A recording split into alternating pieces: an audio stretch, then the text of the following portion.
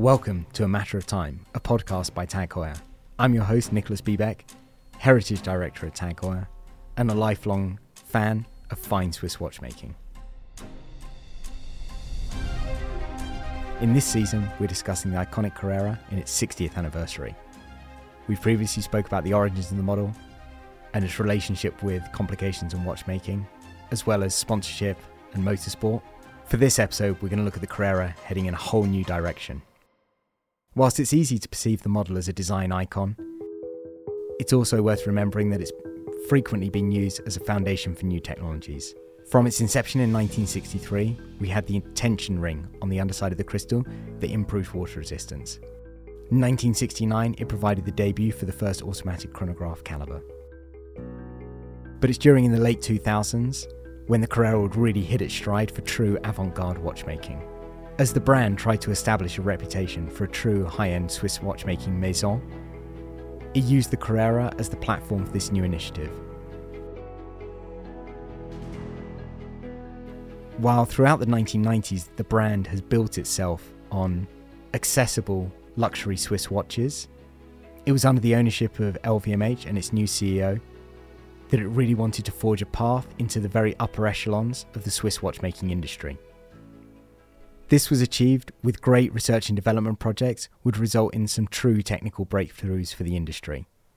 Before we get to the Carerra, it's worth reflecting on the Monaco V4, which is often seen as the archetype of this new initiative. A whole movement driven by belts rather than gears, a mass that ran in a linear direction rather than a rotary fashion, as was more common in the watchmaking industry, and of course the mould-breaking Monaco case. It really looked like nothing else.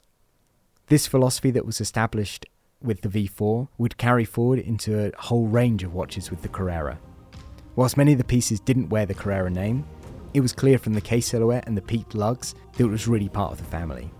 References including the micro timer, the micrograph, the micro girder, the micro tourbillons, the micro pendulum, all formed a complete portfolio of pieces that were priced far above anything that TAG Heuer had offered before and represented a completely new philosophy for the maison.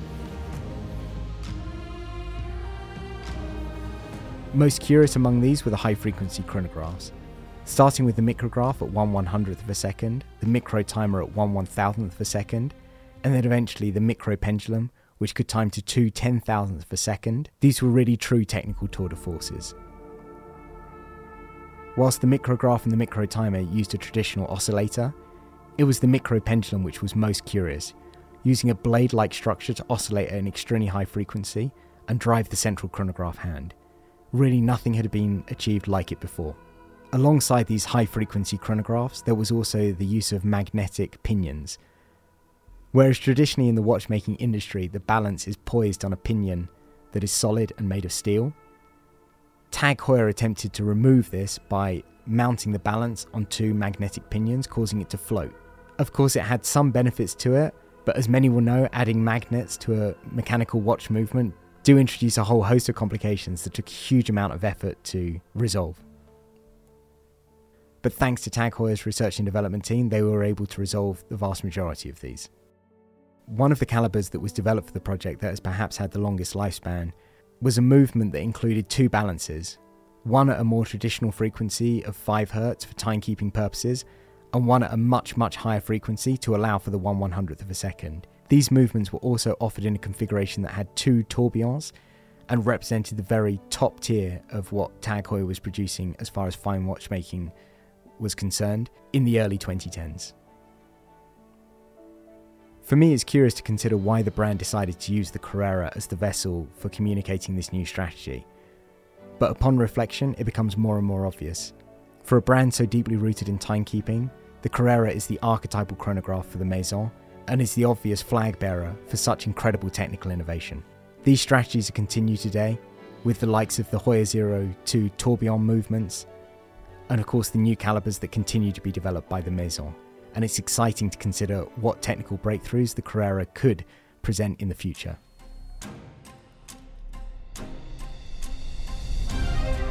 Thank you for listening to this episode of A Matter of Time.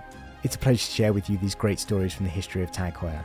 Please don't forget to like and subscribe wherever you get your podcasts, and don't forget to leave a review. We always love to hear your comments. With so many great watches, with so many great stories, it's only a matter of time before we get to the next one.